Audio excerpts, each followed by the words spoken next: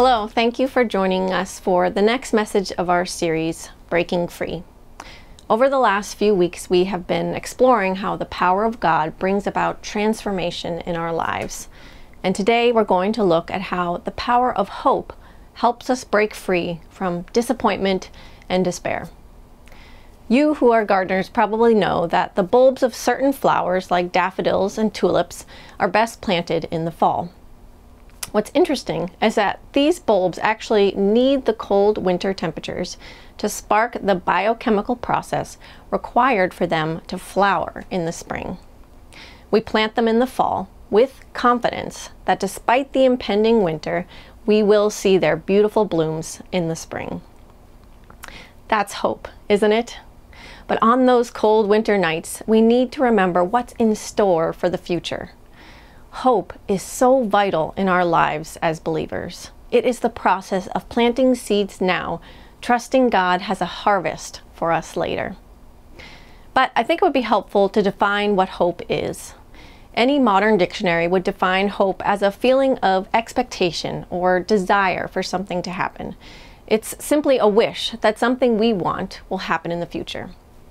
But we know biblical hope is something so much greater. It is a firm confidence that what God has promised will come to pass. Another way to say it is forward-looking faith. Our faith in who God is gives us confidence that what He has promised will be. In the Old Testament, there are several words for hope in the Hebrew, but two of the most common are yahal, which means to wait, and kavah, which means expectation. The root of kavah is the word for cord. The Bible Project describes it as when a cord is pulled and stretched. The tension in the cord is like the tension and expectation we feel as we wait for something to happen. Hope is that full assurance and anticipation that God's promises will be fulfilled. And God's promises are indeed why we have hope. There are literally thousands of promises in the Bible, but for today I just want to highlight a few. First, we have the hope of eternity. We know John 3:16 says, "Whoever believes in Him shall not perish but have eternal life." And 1 Peter 1:4 calls it our inheritance, imperishable, undefiled, and unfading, kept in heaven for us. Eternity with Christ gives us hope because we know this life is not forever. This broken world is temporary. The new heavens and the new earth will be made whole by Christ in His perfect timing. When we encounter the darkness of this world, hope helps us cling to a future without darkness. It makes us long for God's kingdom to come. Another promise of God that we can put our hope in is that we are in the process of being made like Christ. We are being sanctified or made holy in this walk with Him. It's a promise. Paul tells the church in 1 Thessalonians 5:23 and 24, "Now may the God of peace Himself sanctify you completely, and may your whole spirit and soul and body be kept blameless at the coming of our Lord Jesus Christ. He who calls you is faithful. He will surely do it." God is at work in you through the Holy Spirit. And our hope as Christians is that He gives us the fruit of the Holy Spirit. Love, joy, peace, patience, kindness, goodness, faithfulness, gentleness, and self-control. Often God uses suffering to accomplish that work of sanctification in us. It's why James can say, "Count it all joy, my brothers, when you meet trials of various kinds, for you know that the testing of your faith produces steadfastness. And let steadfastness have its full effect, that you may be perfect and complete, lacking in nothing." Our trials are producing in us steadfastness, a long-suffering patience, so that we may one day be perfect and complete. It's kind of like that picture of the cord being stretched and pulled. The tension there is uncomfortable at times, but in that waiting and stretching is where hope is found. The difficult thing I'm enduring right now is growing in me a character that is more like Christ. It is not wasted. It is being used by God to bear fruit in my life as I submit to Him by the Holy Spirit. My act of obedience now is an act of confident hope that He is at work in me. He is preparing me. He is sanctifying me. Whenever I feel overwhelmed by my weakness or my failure, I can trust that He who began a good work in me will bring it to completion. As I do, I'm planting seeds of hope. Romans 5:4-5 says, "We rejoice in our sufferings, knowing that suffering produces endurance, and endurance produces character, and character produces hope, and hope does not put us to shame, because God's love has been poured into our hearts through the Holy Spirit who has been given to us."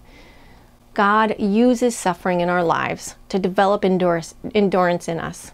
That endurance of our faith develops our character, making us more like Christ. And that produces more hope. It's the cycle of hope. I'll talk more about that later. And what hope we have in God's promise to always be with us. In Matthew 8:28-20, Jesus said to His disciples, "Behold, I am with you always to the end of the age." Or one of the most beautiful Psalms, Psalm 139, that proclaims, "Where shall I go from your spirit? Or where shall I flee from your presence? If I ascend to heaven, you are there. If I make my bed in Sheol, you are there. If I take the wings of the morning and dwell in the uttermost parts of the sea, even there your hand shall lead me, and your right hand shall hold me." He is with us forever and always. There is no prison, be it physical or mental, where God is not there with us, sustaining us. There is no depths of depression that He is not present there, right with us. Darkness doesn't scare God, for He is greater, and He will never let us go. Hope in Christ being with us means we have confidence we are not alone, and that He'll never leave us nor forsake us. He is with you in whatever you're going through, closer than you can imagine. Hope is a powerful instrument in the tool belt of the Christ follower. It's essential to living a spiritually healthy life. John Piper said, "Hope is like a reservoir of emotional strength. It's a place we pull from to keep us going, to give us purpose in the everyday moments of life. When I'm tempted to give in to the flesh, to lie or to act out of anger, hope reminds me there is an eternal satisfaction that is greater than the satisfaction of flesh in this moment. When I'm disappointed, something doesn't go as planned, or a situation seems hopeless, hope gives me reason to persevere for a better future." The author of Hebrews describes hope as a sure and steadfast anchor of the soul. Like an anchor is used for a boat, hope is the anchor that keeps us from drifting, that keeps us secure in the storms of life. And like an anchor, hope keeps us tethered to Christ. It lifts my eyes to Him and off of myself. It turns my focus from "this situation is hopeless" to "God is all-powerful and in control." It turns my focus from "I'm weak, I'm a failure" to "God is great and He is able to grow and change me." It turns my focus from the brokenness of this world to the God who is completely holy and good, and one day will make all things new. Hope actually opens our eyes to the reality of our present based on God's promises for our future. Each time we look to Christ, again, we're planting those seeds of hope. But hope does something more. Hope actually helps in growing us to be more holy. Hope does something more. Hope actually helps us grow in holiness. As we grow in Christ-likeness, so too our hope grows for what God is able to do. It's the cycle of hope. Hope helps us walk in obedience. As we obey, we begin to see fruit. Fruit gives us new hope to obey, and the cycle continues. I see this cycle of hope as a mom. Often being a mom means disciplining and training my kids in the same things over and over again without seeing any real change. I have to remind myself of the hope of motherhood, that I'm in it for the long haul. I have to choose hope that the repetitive training I'm doing now in my kids will bear fruit in their lives in the future. So I press on, and as I endure, God is growing fruit in me, fruit of patience and gentleness and self-control. And as I see the fruit in my own life and perhaps glimpses in my children, this spurs me on, giving me new hope to keep going. But I'll be honest, I often get discouraged in motherhood. I often want the quick fix, the good behavior now instead of the true heart change that comes with discipling my children. I want to see the fruit of my labor now. What are the places in your life that are battlegrounds of hope? Where are you fighting for hope when your present circumstances give you no reason to? It may be the healing you've prayed and prayed for. It may be the problem in your marriage that you can't seem to fix. It may be the anxiety or depression you can't outrun. There is hope for every situation we might be facing. It's not always in the answer we're looking for, but there is always hope because God's promises are true and He is for us. Hope is a resource and a tool, but ultimately hope is a person. Our hope is Jesus Christ Himself. The big story of the Bible is that Jesus is our only hope. From the creation of the world and its fall, God had a plan to restore all things.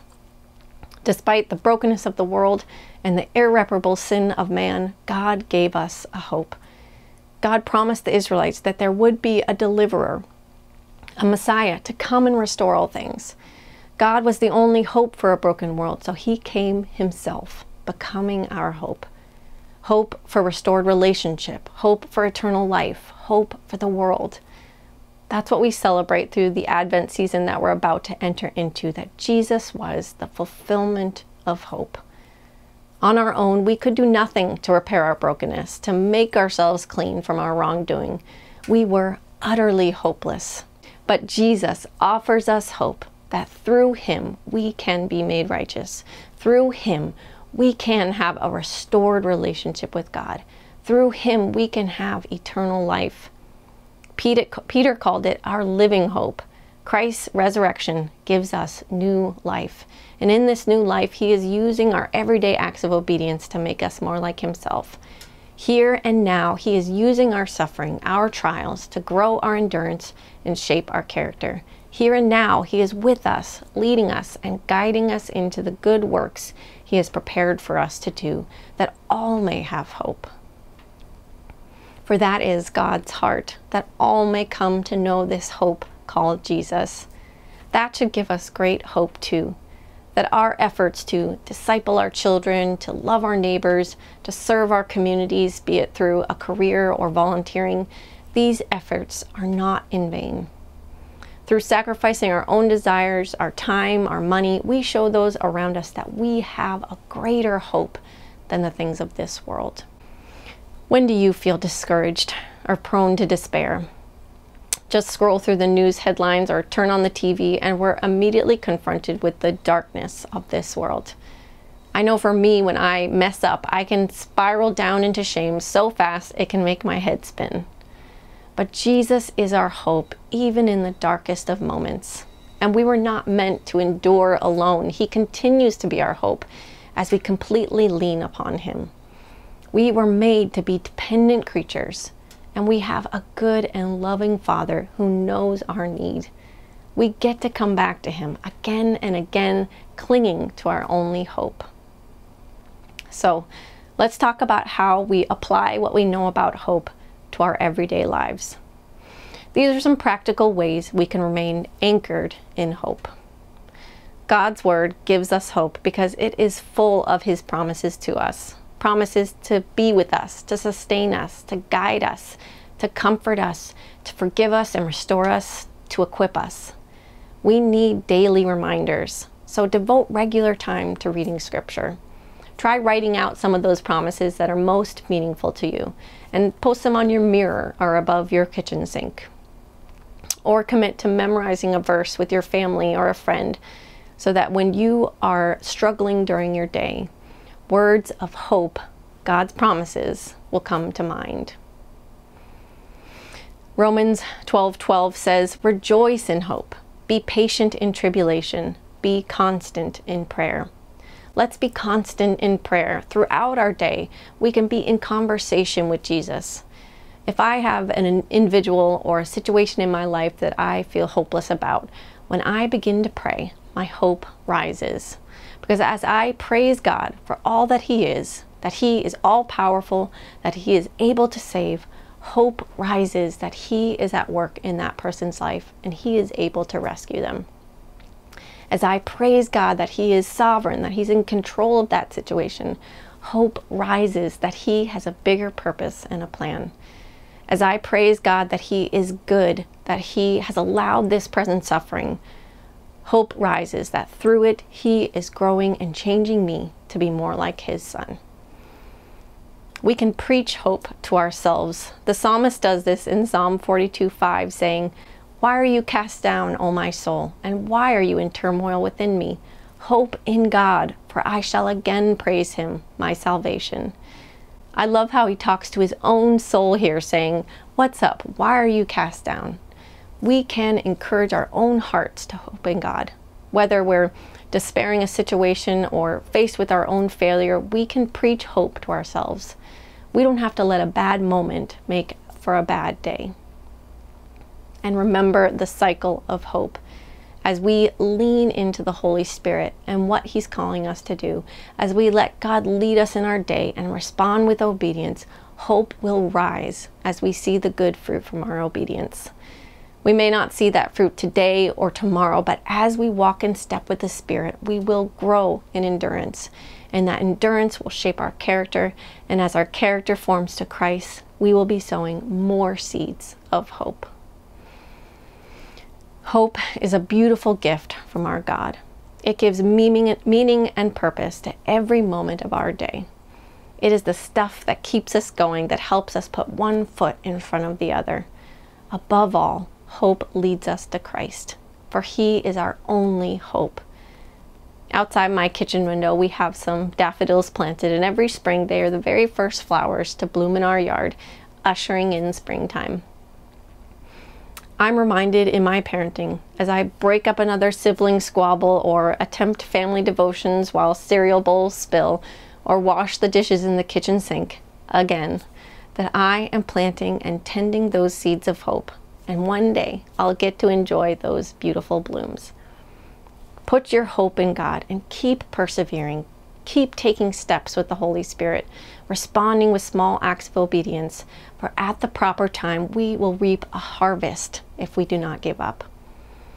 As we light the first Advent candle, let's celebrate the great hope we've been given in Christ and ask the Father to increase our hope for all that He has in store for us.